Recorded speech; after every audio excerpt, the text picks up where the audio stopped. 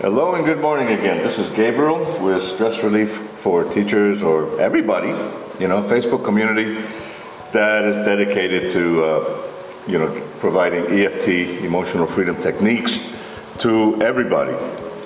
And I provide PDF instructions, sometimes videos, and right now, currently, I am providing a free 60-minute, workshop to challenge anybody to get rid of that stress.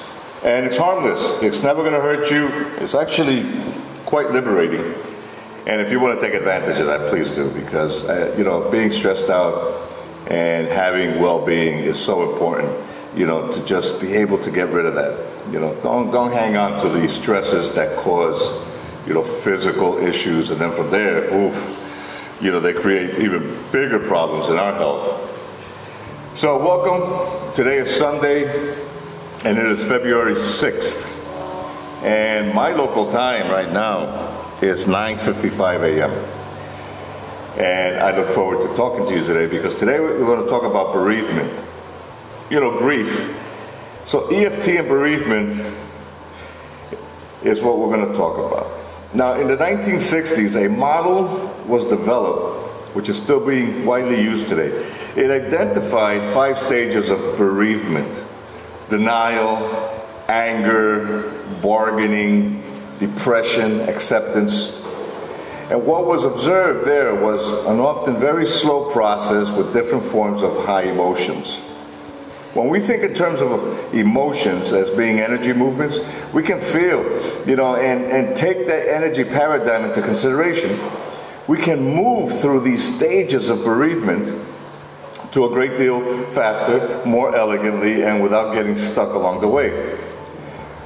What we have also found is that using energy work or acceptance is not the last stage of grief. The last stage of grief is when all the pain has gone, and instead a person is left with nothing but love for the deceased. We call this stage the immortal beloved, because a person who has healed from all their bereavement injuries really feels as though they are in love and will always be in love. The final outcome of the bereavement process, the immortal beloved stage, is the healed condition of bereavement. It is, in energy flow terms, a high positive emotion on the SU scale, plus 10, and this represents an advanced and evolved state of the human energy system. Now, for those of you who are not sure or don't remember what the SU scale is, SUE stands for Subjective Units of Experience. There is another step in the bereavement flow which is missing from the old list, and that is the first state, which is shock. The original shock of bereavement is a major event in the energy system. And when we wish to really heal bereavement-related injuries in the energy system, this is the best place to start. Any bereavement or any bereaved person will be very aware when they first heard the news, when they first become aware that the loved one has passed on. First of all, we need to do a distress, for the bereaved person. When they're feeling calmer and more proactive, we can treat the bereavement shock with the EFT story protocol step by step. For example, I was at home. I don't remember what I was doing, tidying up perhaps. The phone rang and I just answered it as normal. For a moment, there was a silence, and then I heard my mother's voice say, "Your father is dead." I can't describe what happened or how I felt. I just felt everything spinning. I wasn't sure what I'd heard. I didn't know where I was. Everything fell to pieces. With an event such as this, it really pays to tap every sentence fragment, one after the other, starting with, "I was at home." via I can't describe how I was feeling, all the way to everything fell to pieces. An important note: when we deal with powerful negative experiences and emotions, such as, in this case, we can often forget that this is energy work, and there really is a positive wing, on the Sue scale, on the positive side. It is really important to not stop at the pain relief or finding peace. The real healing happens when the energy flow increases to the point that a person can take a huge sigh of relief, begins to feel differently, and starts to understand the whole event in a different light. In the case of the lady who received the unexpected phone call, a lot of energy was released. She cried when she tapped on the part in the story protocol when it came to "your father is dead." At the end, she reflected that she had never felt safe in her own home ever since, and could not relate, or could relate to a lot of the problems to this event, which she had never realized before. When the energy flow was improved further, by tapping the setup of "I love my father" with a reminder phrase of love, she began to remember good memories for the first time in 20 years. Since the phone call moment had happened, she also had, that now a sense of her father's death not being the ultimate tragedy, but more of a release, a spiritual ascendancy experience, as he had been suffering with serious illness for a long time. A further round of EFT caused her then to express tremendous gratitude for having, had such a good father, that I feel such pure love for him. Just gratitude. It is so uplifting. I never knew I could feel like this. By treating the first shock of bereavement with EFT, a new bereavement process comes into being. Different emotions and memories come along. But if we can stay focused on the fact that this is a process, and the more elegantly we can flow through this process, the sooner we will heal.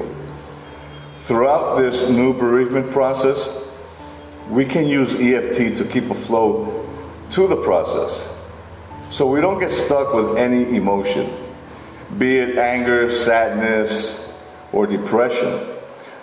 The healed state of bereavement is love.